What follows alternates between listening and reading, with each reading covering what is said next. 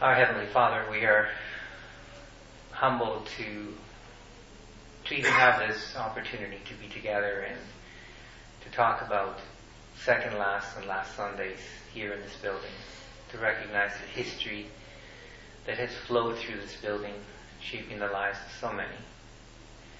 And we look forward to the days to come. We know, Father, thy return is nearer than it's ever been.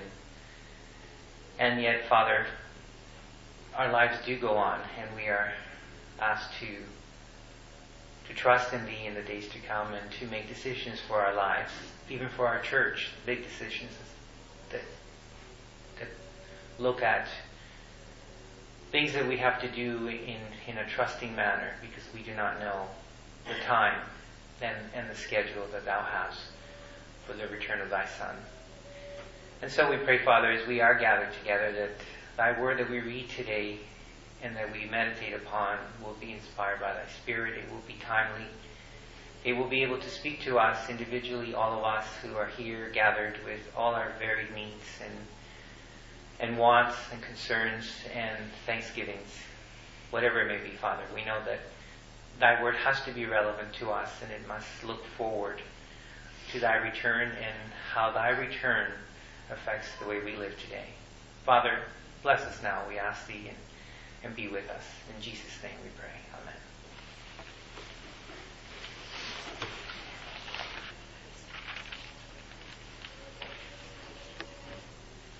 With the Lord's help, I'd like to read from the Gospel according to Luke, chapter 11.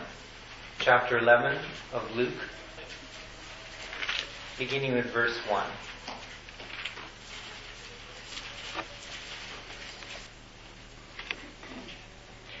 And it came to pass that, as he was praying in a certain place, when he ceased, one of his disciples said unto him, Lord, teach us to pray, as John also taught his disciples.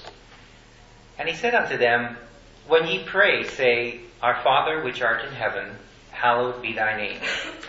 Thy kingdom come, thy will be done, as in heaven, so in earth.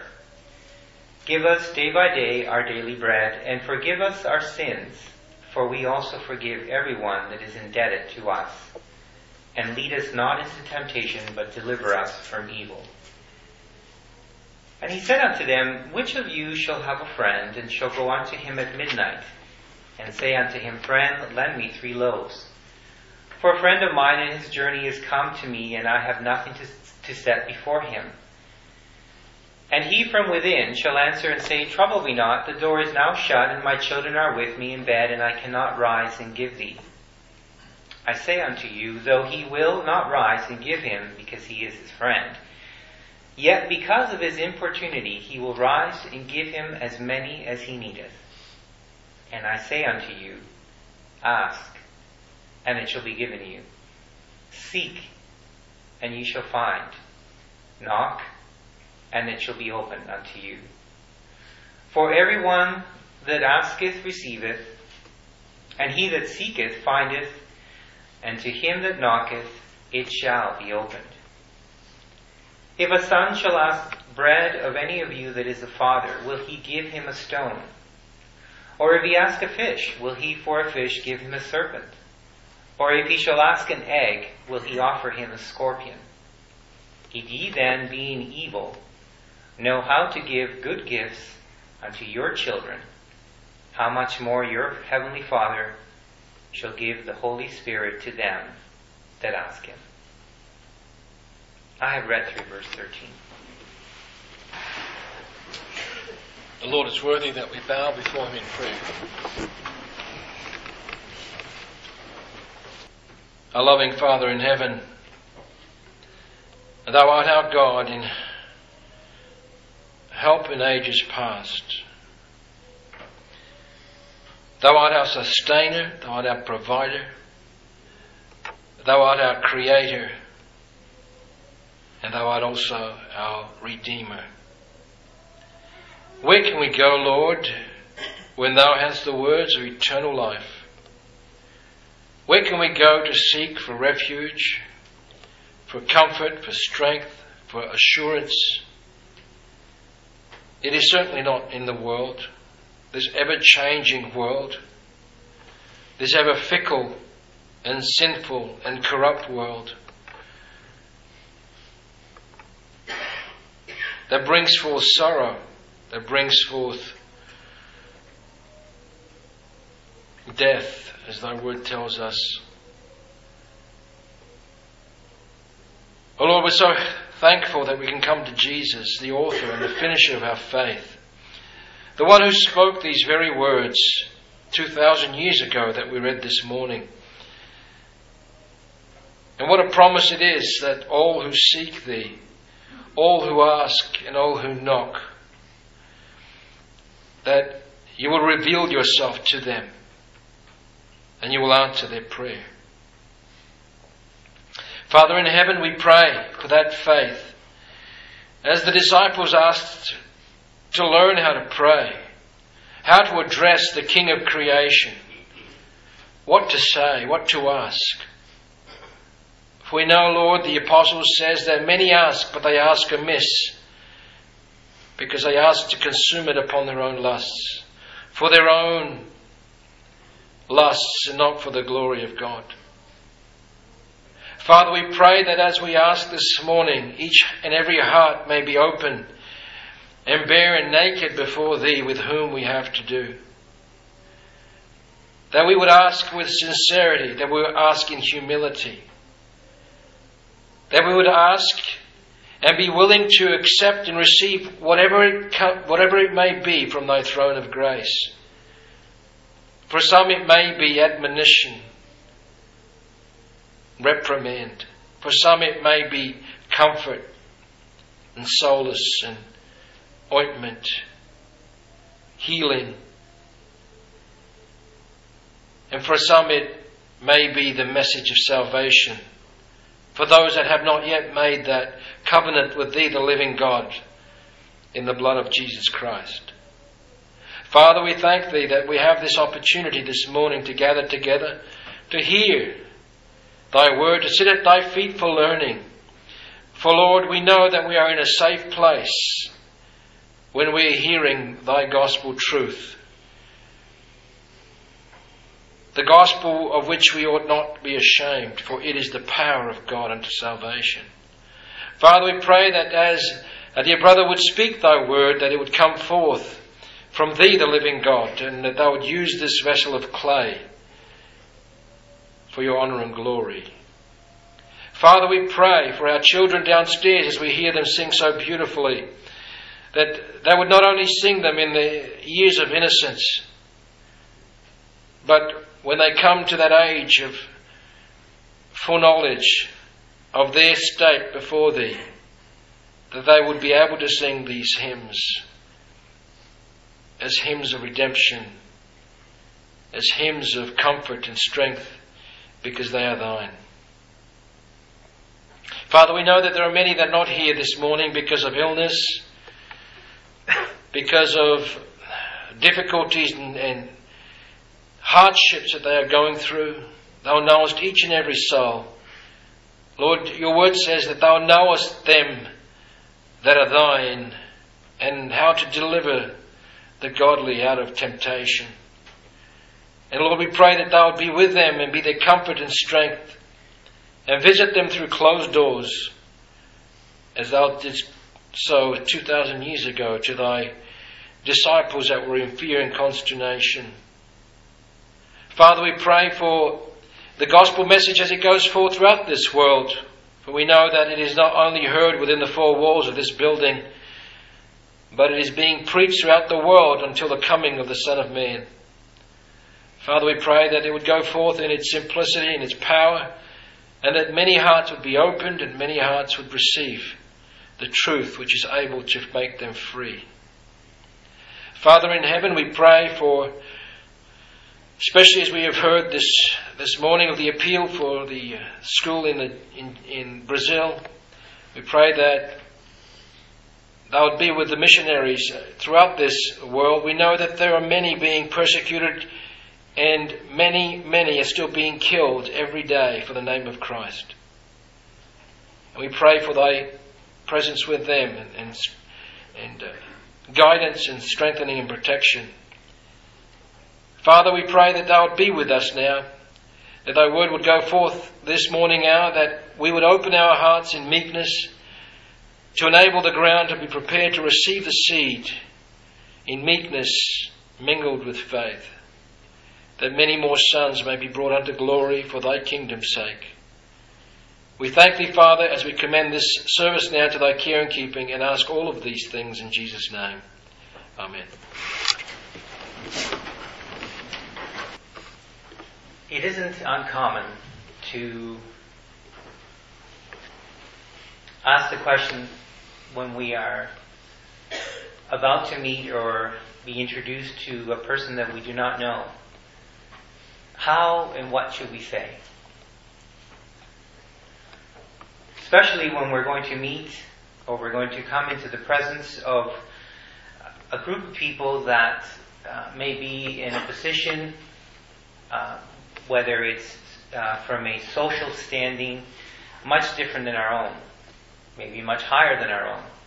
And we want to be careful in the things that we say so that we do not offend, we do not come across the wrong way, and that we do not portray ourselves in a way that is not genuine or truthful.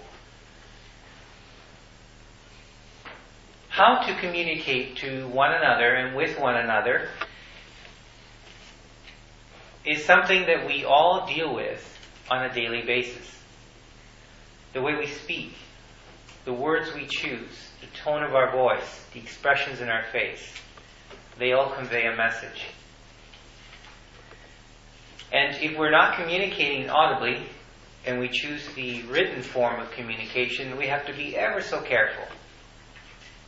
The words we choose, the way we write, because we don't know the condition of the person receiving our message. And what we may consider to be a very simple statement may be completely read out of context, completely misunderstood, simply because of the way the condition or the state of the person receiving the message at the time that the message is sent. And so communication in life has always been a challenge and maintains itself a challenge for us. It's so easy to miscommunicate and to not convey the right message.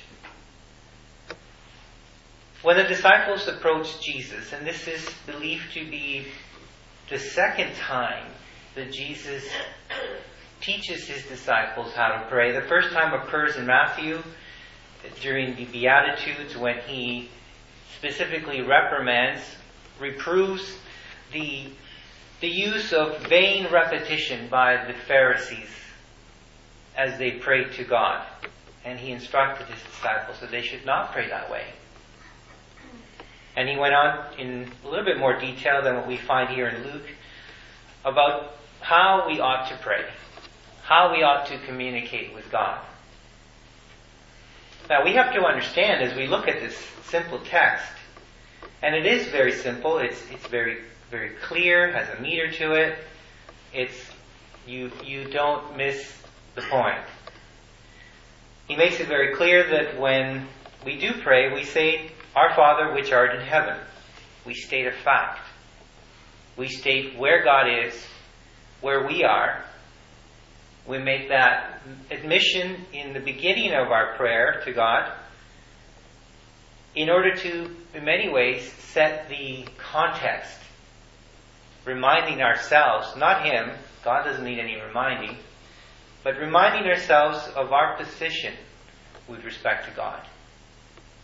Hallowed be thy name.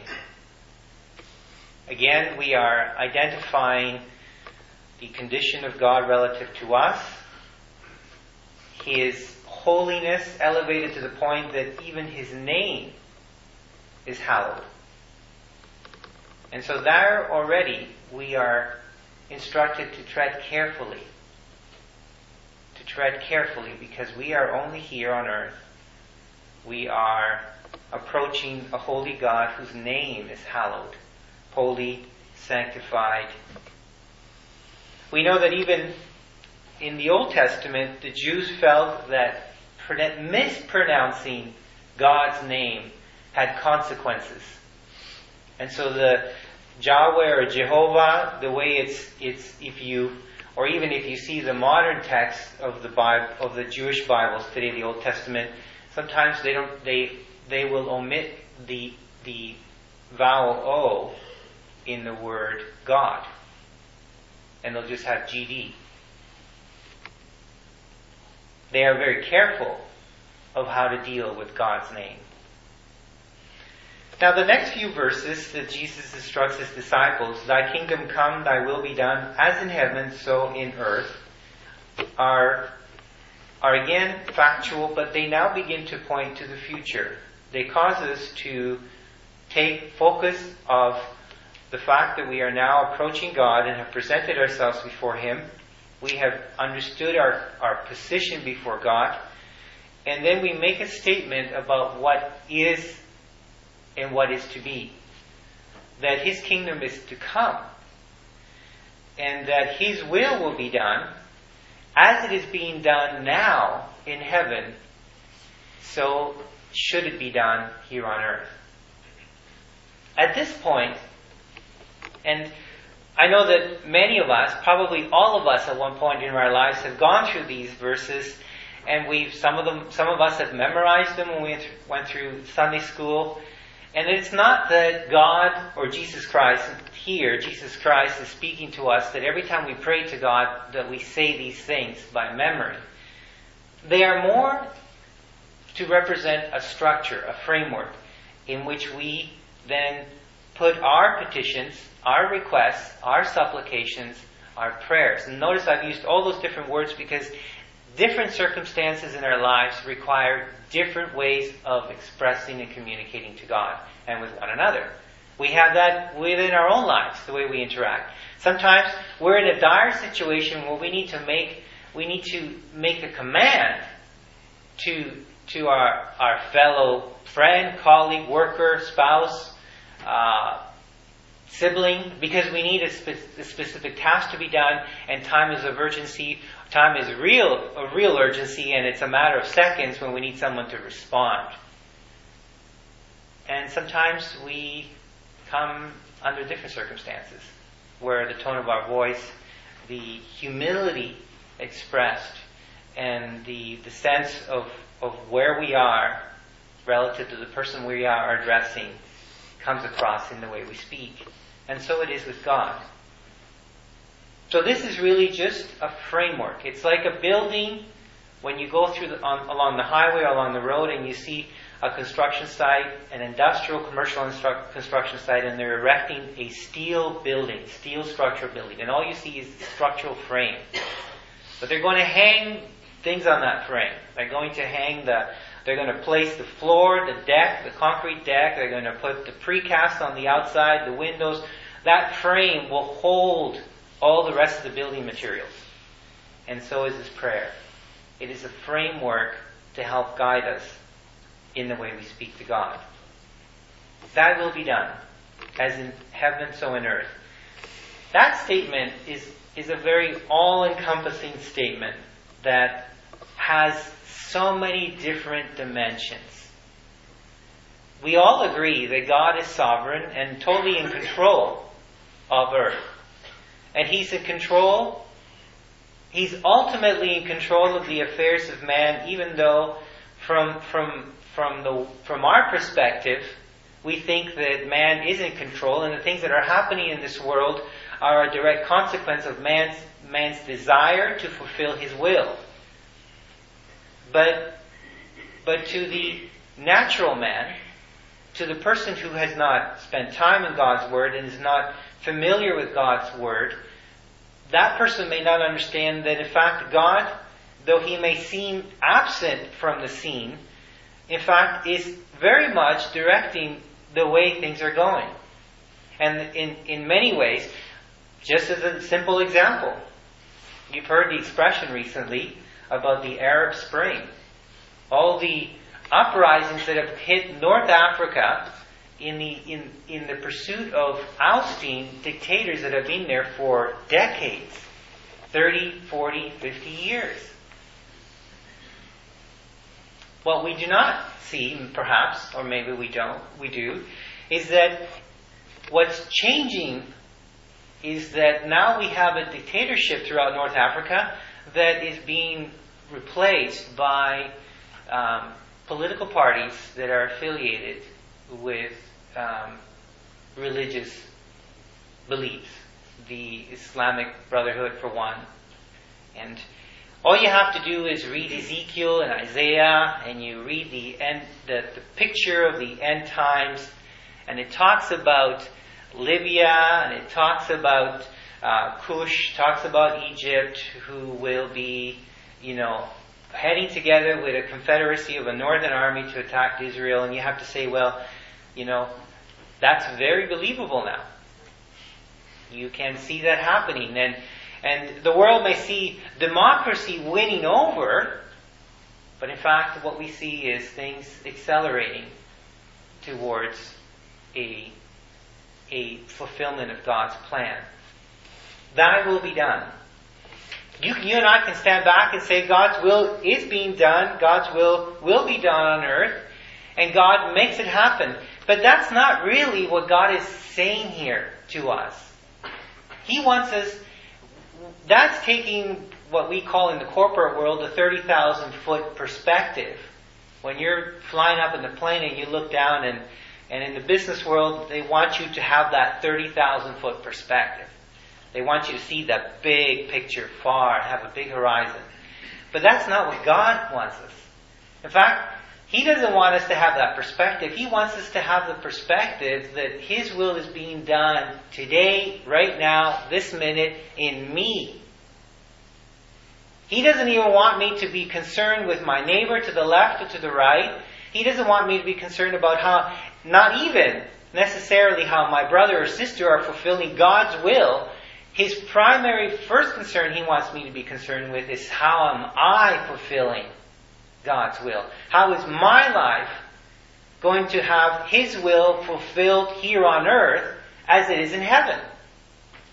And so now, the question of how, the imperative, how am I going to make that happen, hits home. And now I am parachuting from a 30,000 foot perspective down to earth, to a 5'8" perspective, where I'm looking down and I see my toes and I see myself. Thy will be done. That means me. Me.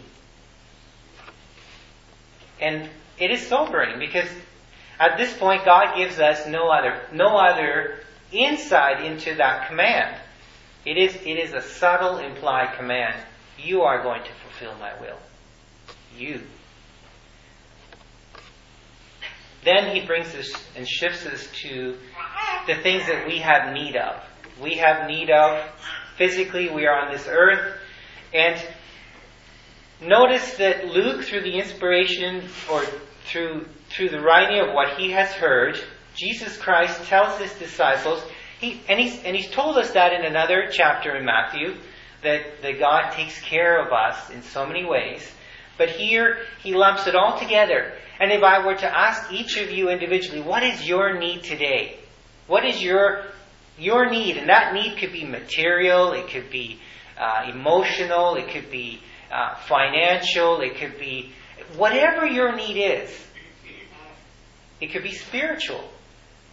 There is a need. And here He says, give us day by day, give us our daily bread. Now, our daily bread. And you and I can look at that statement any way we want. We have a concept in our mind as far as what is our daily bread. What should be our daily bread? And God here, in many ways, is asking us to stand back and realize that day by day, our needs are changing, and God knows that. And while we have this perception of what our needs are, God knows what they are. And when He says our daily bread, He really means that which is meet for you to receive today? In other words, God knows what our needs are, and He's going to provide what that portion that we should be receiving.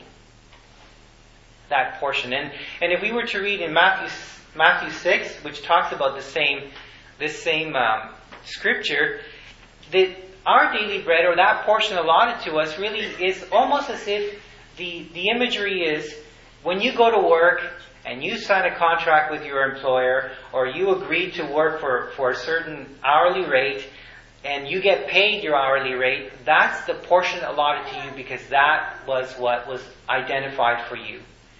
And in this way, God has identified for us our daily bread. And He's asking us to pray that we receive that portion which He has identified for us, as opposed to us telling Him, this is the portion that we feel we need to have today. And that's very different. It's very different. Lastly, he goes on to say, he's brought attention to who He is. He's reminded us that we are addressing a holy God whose name is holy, that we have been reminded that His will is to be done, and it's to be done by us. And that we should ask for the allotted portion of our needs to be given to us day by day, that is a worthwhile and justifiable request. And then he speaks to us about our sins. He says that we should pray that forgive us our sins. Now, you may say, well, maybe we should be asking that right away. Maybe if there is sin in our lives, and the Bible tells us, it gives us an example in the epistles, that that our prayers can be hindered by sin in our life. That not only our prayers, obviously, but if our prayers are hindered, which is our communication line with God, so much more is suffering because of sin in our lives. But here he says, after we've done this, after we've requested for that we should receive our allotted portion, he says that we should pray for forgiveness for our sins. On the basis that for, which means because we also forgive everyone that is indebted to us. Or in other words, we should forgive those who trespass against us, those who offend us, those who for whatever reason or another we feel have crossed a boundary in our life and have violated us, violated our respect, our privacy, our honor, our physical being, whatever it is. We feel that somebody has trespassed, and we know we read that from Matthew. You know, if anyone has trespassed against you, go and speak to him. And here, Jesus is saying, asking that we forgive. We ask God to forgive our sins as we also have forgiven others. Not that God needs to be reminded. We don't need to remind God of anything. But it's really to remind us. And we know, we've heard this before, that many times when we pray, we are, when we have a need, we are compelled to communicate with God, to pray. Because many times, unfortunately, we see Him as a last resort. And we come to Him, and we come prepared to unload the things that are bothering us, and the things that are preoccupying our mind and our emotional energy. And we then come to Him asking for that help. And many times, if we spend enough time in that position in prayer, we find that He actually speaks to us. And He speaks to the fears, the concerns, and the things that we carry in our mind. And He sort of retunes it, like an electronic device, just retunes it so that we once again have the proper perspective. And in many ways, this structure here is helping us to have that proper perspective in our lives. Lastly, he says here, and lead us not into temptation, but deliver us from evil. In most of the manuscripts, the last portion that, but deliver us from evil, is not included. Scholars believe it was added on to Luke because it matches what is written in Matthew 6. But really, Luke ends, if you would accept that, Luke ends with basically, and lead us not into temptation. Does God lead you into temptation? Do we have an example in the New Testament where God led anyone into temptation? And I'm not speaking here that we should try to rationalize the word temptation and call it test or trials. Temptation. And we know that in the case of Jesus, he was led of the Spirit into the wilderness to be tempted and tested of the devil. Now, Jesus, you and I are not Jesus, and we certainly are not driven by the Spirit into the wilderness to experience 40 days and 40 nights without food, and to be ministered by angels, and to have temptations in a manner that Jesus had. None of us have had that. Perhaps some of us may have been tempted with significant wealth, but it certainly was in the world, and its empires flashed before our eyes with the temptation that all this can be yours. We may be tempted that some of this can be yours, and some of us may find that a very strong temptation. Some of us may be tempted to do something extremely daring, taking the liberty and the presumption that God is going to take care of us. We may be reckless. We may be reckless with our financial management. We may be reckless with our health, thinking that God is the giver of life and He cares for me and He's going to take care of me regardless of my situation, regardless of the choices I make. But we haven't been taken to the pinnacle of the temple and asked to jump. But some of us have been asked to jump a little bit. The temptation's been there. God allows tests that can be temptations. And if we are not careful with our lives, we can lead ourselves into situations where Satan can tempt us. And each of us, there is no doubt about it, there is no doubt about it. It is emphatically 100% true. Each of us, Satan knows. And he can tempt us the way he wants. Because he knows. He knows what we are susceptible to. And that's why we have to have that constant tuning. That we are careful. Now we read about the example here. Jesus, if we would have stopped at verse 4, and I know that I often say this in the pulpit, if we would have stopped at verse 4, and I say that because sometimes I stop when I'm meditating on something and I get caught by something, a thought that has come to my mind, and I don't read the rest. I sort of focus on that thought. But if we would have stopped at verse 4, we may have walked away. Not that these verses 2, 3, and 4 were not sufficient to give us direction about how we address God. But we would have had a very simple and non-descriptive, if I can use those terms, non-descriptive way of communicating with God. There isn't a lot of adjectives and adverbs here. There isn't a lot of emotional back and forth in what we read here. It's simply, if this is the only way you communicate with God, it's very dry, cold. It's very mechanical. And if that is the impression we are getting, and for perhaps many people on this earth who only learned that this is how you communicate with God because they were made to memorize this prayer in Sunday school, and that's how they pray in the supper table or whatever it is, it falls short of communicating what God wants from us. And so Jesus goes on to describe a parable. And he talks about this friend who has a visitor come, unexpectedly perhaps, probably at a difficult time. And the person who has this visitor isn't prepared for the visitor, is caught unprepared and doesn't have enough to supply for the needs of his visitors.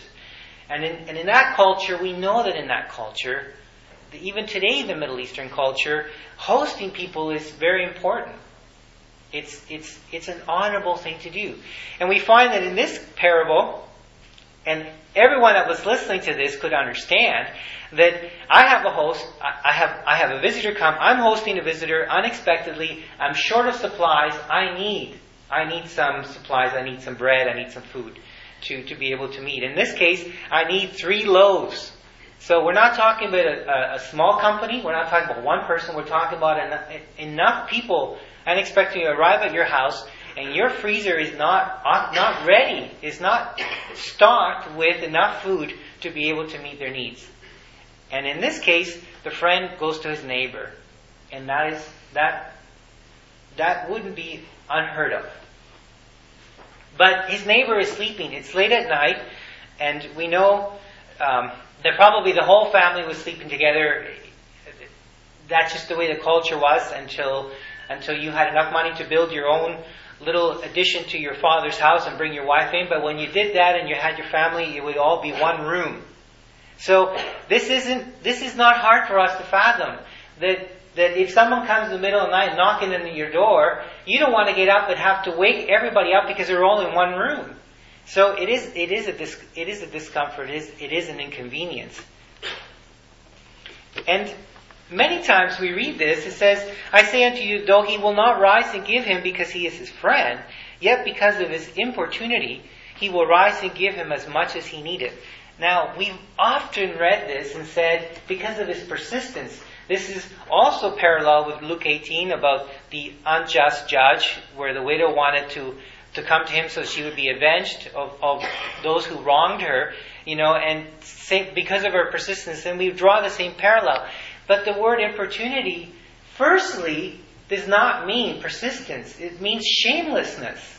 And it is the picture that Jesus is trying to paint here is that there are times in your life when you are short of 3 loaves of bread. You are short of some of the necessities in life, not only for yourself, but for those who all of a sudden have come into your life. And you are in need. And God wants us to approach Him. And the parable is not simply to teach us that if we are persistent enough, God will answer our prayers. Because if we read the rest, which we will, that clearly says that that's not necessarily the case. The case here is that God wants us to have an attitude without shame, to approach Him, even in those basic necessities of our lives. It's because of His friend's shamelessness that he continued to knock on the door and wake his friend up. Because he was in a situation, and you've met that. I have come across people in the Middle East, in my former employer's place of work, where they behave a certain way or they act a certain way, and it's their custom and their culture, where you realize, wow, they have no shame in saying that or behaving that way. They don't see it that way. And in this case, it's this idea that when we are in need, we have to come to God, firstly, to deal with our pride. It's interestingly enough, if this neighbor was proud, the one in need, he would not have gone and bothered his neighbor. It would have been shameful for him to do that. But he did. And that is part of the picture. Jesus is saying that, you know what, I don't want you to learn this prayer in a mechanical way. That if you do that, there is something missing. Part of it is your heart and your situation. I want you to recognize that when you come to me completely transparent. You come to me where I know precisely what your needs are. This reminds me, in Proverbs, there's a very popular Proverbs that we've often quoted before. 2 things have I required of thee. This is in Proverbs 30. 2 things have I required of thee. Deny me them not before I die. This is the writer speaking.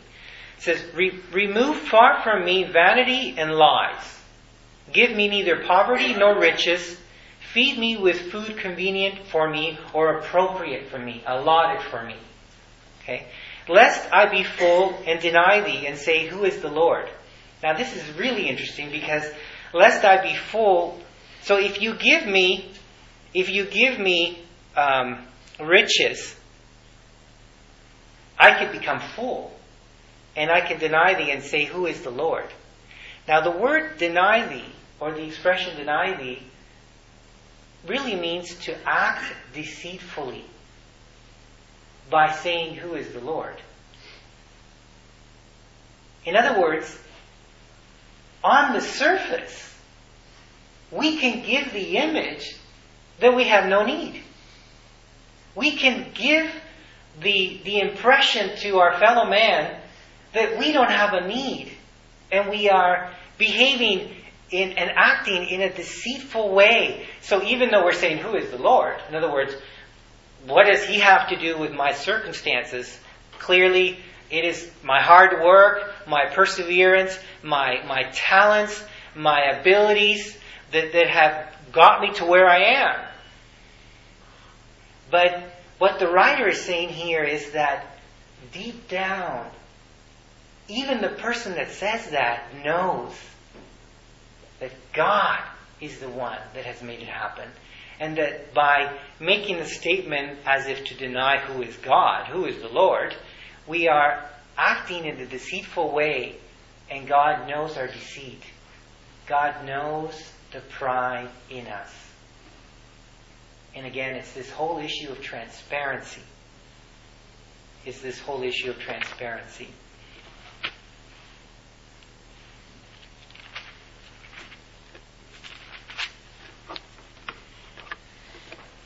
Jesus then says, ask and it shall be given you. Seek and ye shall find. Knock and it shall be opened unto you. Now I submit to you that verse 9 would mean nothing to anyone here unless they are transparent before God and themselves. They are empty words. Unless you see yourself like the man who has a need for 3 loaves and is willing to humble himself and have no shame. Unless we understand who we really are and recognize that we really do have needs. And it's not just when we are seeking God to become a Christian. Many times in my past, I've always associated verse 9 with simply, well, this is something we experience during conversion. This is a pivotal verse during conversion because I need to ask, I need to seek, and I need to knock, because that shows my perseverance, that shows my desire to become a Christian. But it's not only that. It's throughout our lives. And God orchestrates it in such a way that you come to a point, like I come to a point in our lives today where God is asking us to ask. We do have needs. We don't want to act deceitfully as if who is the Lord. Not that any of us would ask that question, but our actions may give that impression because we are so self-sufficient. And God is saying, ask. In fact, you need to ask because you are in need. You are in need of 3 loaves. You are in need of a lot of things. And I'm saying to myself, seek and knock. Knock, what do we normally knock on? We knock on a door. We're asking God to open the door. we are asking God to open doors in our lives that currently we see as shut, that we acknowledge are there, and we are asking Him to open them. Who here doesn't need a door to be opened today in your life? So, because if you do these things, it says, everyone that asks will receive. And everyone that seeks will find. And he that will knock, it will be opened unto him. The door will be open. And it's not about, you have to persistently seek that. No, the message was not only persistence, but it's the state of your asking, the state of your seeking, the state of your knocking, the state of your heart. Recognizing that you have need for 3 loaves. And if we always focus on persistence in this parable and miss out the fact that precipitated the situation was the lack of 3 loaves. We are destitute, and that's what God is saying. That if we look deep down in our lives, we have tremendous needs.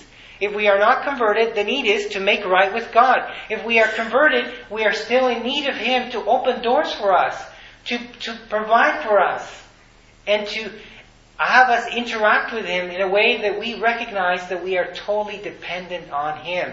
Because we are charged with doing His will on earth. Not my neighbor to the left or the right.